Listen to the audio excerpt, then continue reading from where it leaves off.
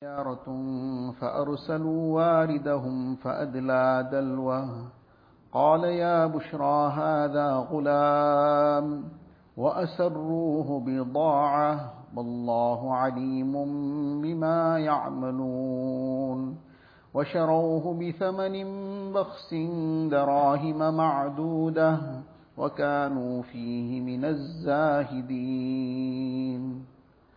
صدق الله العظيم.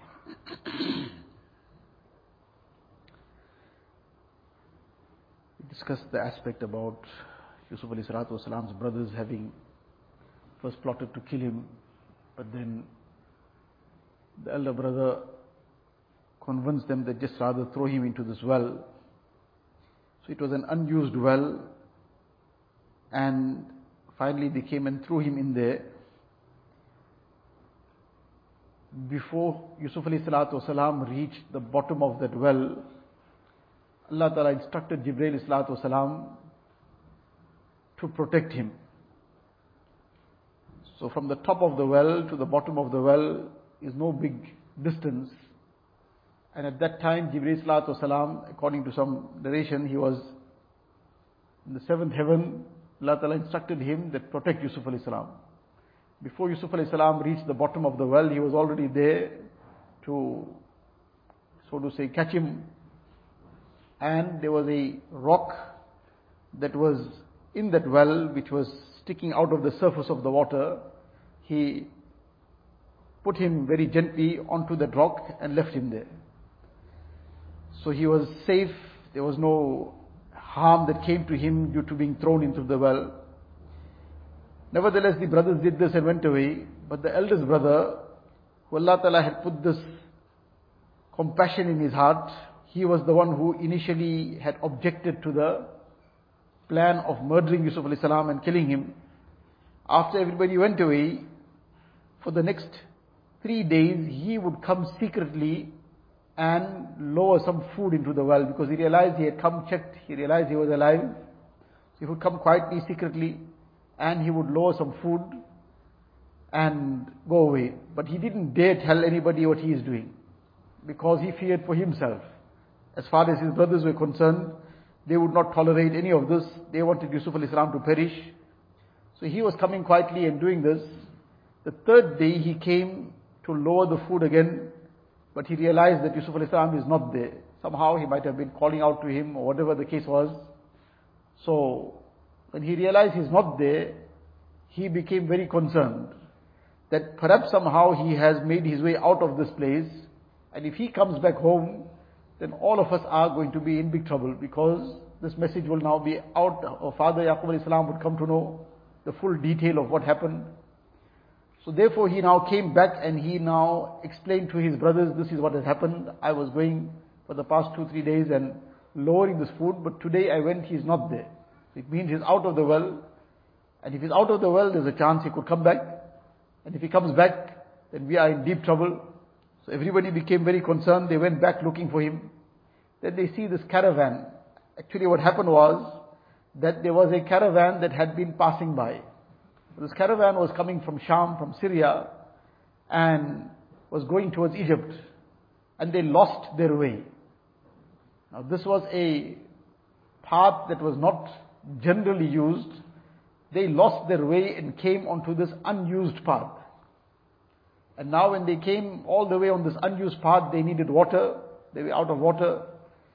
So they sent somebody to go and search for water. This person who they sent to search for water found this well.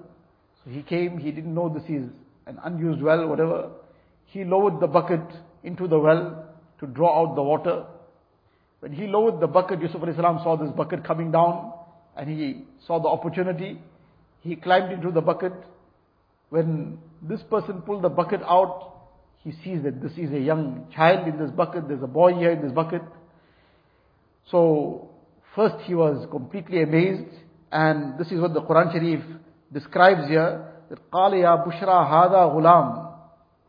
Now what this refers to is that he was overjoyed in the sense that here's somebody we can capture and make a slave and have him sold, and we will be able to make a lot of money out of this. because this is somebody that nobody has seen before.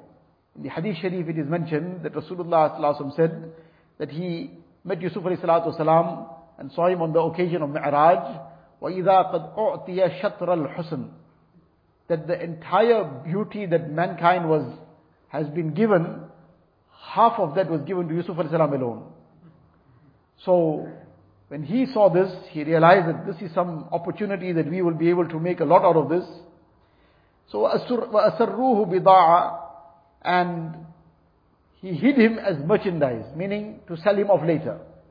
So now he brought him in the caravan like as if he did some transaction somewhere, he didn't tell anybody anything. And just hid him. But now when the brothers of Yusuf alayhi salatu wasalam came looking for him, and they saw this caravan camped here, they came, they started talking to them, and after some threatening, whatever, finally the detail came out, and it became known that Yusuf alayhi salam is here in this caravan, this person has captured him. So they made a story that, look, this is our slave. This is our slave, and how dare you have taken our slave away? Because their whole intention was to now get rid of him, but now it must be done in such a way that he doesn't come back. He said, this is our slave. So these people now thought we are going to be accused of stealing. They said, okay, let's do a deal now. You sell him to us then. If he was your slave, then sell him to us. Now their whole intention was to just get rid of him. They were not interested in the money. So they did the deal and transaction, according to some narrations, for 20 dirhams. Now 20 dirhams in that time for this kind of situation was a very meager sum. An ordinary slave would be sold for hundreds of dirhams. So Allah Ta'ala mentions this in the Quran Sharif. وَشَرَوْهُ بِثَمَنٍ بَخْسٍ دَرَاهِمَ مَعْدُودًا وَكَانُوا فِيهِ مِنَ الزَّاهِدِينَ. That they sold him for a meager sum. And they were not even interested. They were not interested in the money, they wanted to get rid of him. 20 dirhams, they shared the 20 dirhams among the 10 of them, 2 dirhams each. According to one narration, this is, Allahu Alam, the authenticity of it, but it appears in some books of tafsir, that once when Yusuf alayhi salatu wasalam had looked at himself in the mirror, now he was a young boy, he was a child, but he was of an understanding age, and he looked at himself in the mirror, and seeing his own beauty, this thought crossed his mind, that if I were a slave and I had to be sold off as a slave, I would fetch a very high price. Now, this was a thought that just crossed the mind, and as a child. But Allah Ta'ala brought that situation where now this is the first time that he's getting sold. So he wasn't a slave, he's a free person, but now he was being made a slave, but he got sold for a meager price. So this was the tarbiyat that was being made. Don't ever think of anything great of oneself. Though this was not obviously anything that was out of line. He was a young child. This was just a thought. This was something that was not even accountable. It was something that a person is taken to task for such a thought. But nevertheless, the lesson still came. The lesson still came. Don't put a price on yourself. What is the price? On the day of Qiyamah we will know. Nevertheless, they came and did this deal, and they sold him off. So obviously now these people regarded him as their slave, and they took him and went along. Now the very important point here again, Yusuf alayhi salatu wasalam was thrown into this well by his brothers with the intention that he must perish. This caravan was traveling, and they lost their way. They lost their way and finished off here, where now they needed water. They had to send somebody to go search for the water. He decided to come and find this well. In our vocabulary, the word coincidence is something that keeps coming up. And it doesn't come up as a coincidence, it just keeps coming up deliberately.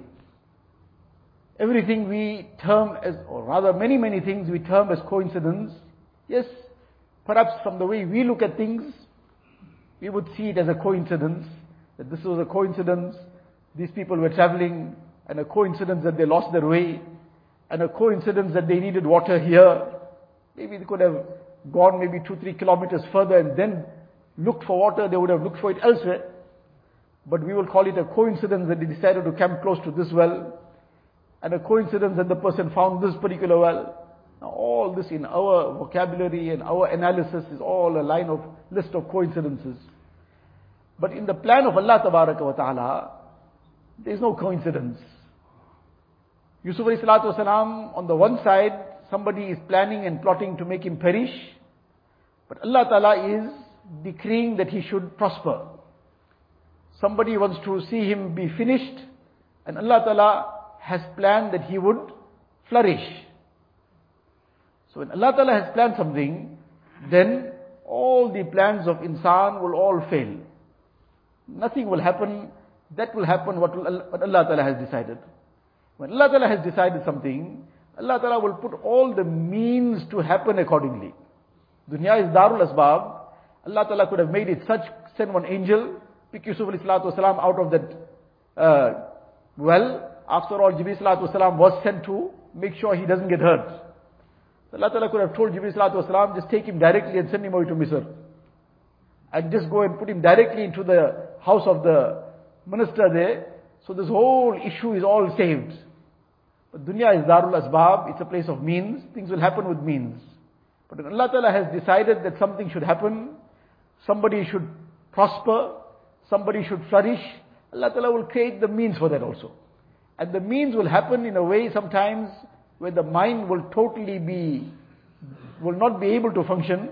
Then how did this happen? This 2 and 2 is not adding up to 4. It's adding up to 4,004. It's probably this 2 and 2 is adding up to 4 million. How can this 2 and 2 add up to 4 million? Just doesn't add up anywhere. But in the court of Allah Ta'ala, in the system of Allah Ta'ala, Allah Ta'ala can and do as He pleases, whatever He wishes. So all these things are not coincidences. Allah Ta'ala wished to get Yusuf alayhi salatu wasalam out of the situation. Allah Ta'ala made these people lose their way. Allah Ta'ala made them lose their way. Now here is the very important lesson, that sometimes in day-to-day things, worldly things, some things happen which we are not very pleased about. We don't feel very happy that this is what happened. We feel it should have been different. This should not have happened, or this should have happened. But many a times, behind that, behind what has happened, which we are not feeling comfortable about, or behind what did not happen, which we were hoping so much it should take place, behind it is something good for us, which at that moment we can't understand. عَسَىٰ أَن تَكْرَهُوا شَيْئًا وَهُوَ خَيْرٌ لَكُمْ وَعَسَىٰ أَن تُحِبُّوا شَيْئًا وَهُوَ شَرٌ لَكُمْ. Allah Ta'ala says, perhaps you may dislike something, whereas that is good for you. Meaning something that happened, you felt this shouldn't happen. Something, for example, some mishap took place. That mishap, you perhaps thought it should not have happened, then that would have been better. But behind that, there's some good which is good in it for you. And sometimes you wished something should happen. You were aspiring for something. That didn't happen. عَسَىٰ أَن تُحِبُّوا شَيْئًا وَهُوَ شَرٌّ لَكُمْ. You're aspiring for it, but that was not good for you. That was bad for you. You didn't know. وَاللَّهُ يَعْلَمُ وَأَنْتُمْ لَا تَعْلَمُونَ. Allah Ta'ala knows, you do not know. Once one person mentioned to me that he had a first class ticket. First class ticket, and he used to travel at that point in his life. First class, had a first class ticket. So now the first class passengers get a lot of privileges, a lot of preferential treatment and whatever else. Now he was already overseas, he had gone overseas and he had to catch one flight from one point to another. And he had come in time, he didn't delay or anything. For some reason he got to the counter, he's a first class passenger. Quite a wealthy person. The first class passenger, now he's supposed to be given the VIP treatment. For some reason they're telling him the flight is closed. And it's about to take off. He's saying, how can it be possible? I'm here on time, and I'm a first class passenger. He's haggling with them, squealing and grumbling with them, but they're not just understanding. And now he's becoming very upset. Any case, that flight took off. He is there at the airport in time with a first class ticket. And they just didn't make any kind of concession for him. They said the flight is already closed, the passengers have all boarded, and this flight is taking off, and has already taken off finally. And now, person from that now ranks and how a traveler of that nature, now he was already planning how he's going to take these people to town, what not he's going to do, and how he's going to sue them and what. And about 2 to 3 hours later, there was that message that that flight crashed. So he had that ticket of his still with him, that in those days was those paper tickets. So he had framed that. He had framed that ticket, that this was the ticket that he had in his hand. He was there at the airport in time. And he was terribly disappointed that now, despite being a first-class passenger, he's at the airport in time, and this flight now is taking off without him, and he was planning to do what not. But when 2-3 hours later, when this message came, that this plane crashed and perhaps nobody survived also. So, what happened to all those thoughts now? All that disappointment, all that anger and frustration at not having been taken on board, and whatever else he was planning, that he's going to sue these people, and now suddenly 3 hours later ask him that should they have rather held the flight back and taken you on board? Allah shukr, they didn't take me. Alhamdulillah, I got left behind. Now 3 hours ago, he was absolutely up in arms that why did I not get taken on? And now 3 hours later, he's making shukr that I was not on board. Now this is the situation that sometimes عَسَىٰ أَن تَكْرَهُ شَيْئًا وَهُوَ خَيْرٌ لَكُمْ وَعَسَىٰ أَن تُحِبُّوا شَيْئًا وَهُوَ شَيْءٌ. And there's several incidents of this nature where major things happened. Somebody was very, very upset that he wasn't part of that group that had gone, that left, that boarded that flight, that took that vehicle or in that bus or whatever it is. And now he's wondering now how he's going to make his way up from here, because now he's stranded. And then something happened, there was an accident, something, and so many people passed away. Now the person is making shukr from the depths of his heart, I got left behind. عَسَىٰ أَن تَكْرَهُ شَيْئًا وَهُوَ خَيْرٌ لَكُمْ. The thing is that a person makes his moderate effort. In terms of dunya, a person makes his moderate effort, he takes his precautions, he adopts the means in a manner that it should be adopted in the correct manner. He doesn't exert himself beyond moderation. And then some things comes his way, some things don't come his way, something he wished would have happened didn't happen, something he wished didn't happen sometimes happens. But there's always the hikmah of Allah Ta'ala in all this. There's a lot of good in many things that we hope didn't happen, but there's good in it for us. One person had a spine problem. There was some slip disc issue. And he was suffering with this from quite a while. And at times, he used to be quite in pain, walking almost hunched. One day he was driving somewhere, and it so happened that in town in Durban, and somebody knocked into him from the back. Now when this person knocked into him, he ended up knocking into the person in front of him. Because now they were driving in traffic now, probably. So in any case, now obviously there's an accident. His car is damaged. Somebody knocked into him. He knocked into the person in front. There's a lot of issues involved here. There's costs involved. There's so much of other inconvenience now. That car is going to be out of action for so long till it all gets repaired. But what happened in that process, in that jolt, something happened, and in that jolt, that disc which was out of place got into place.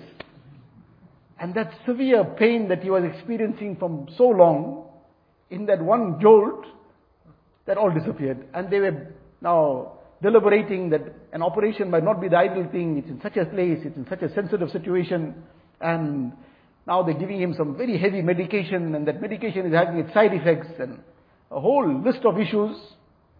Here now there was an accident, there was a mishap, there was a problem, there was a difficulty.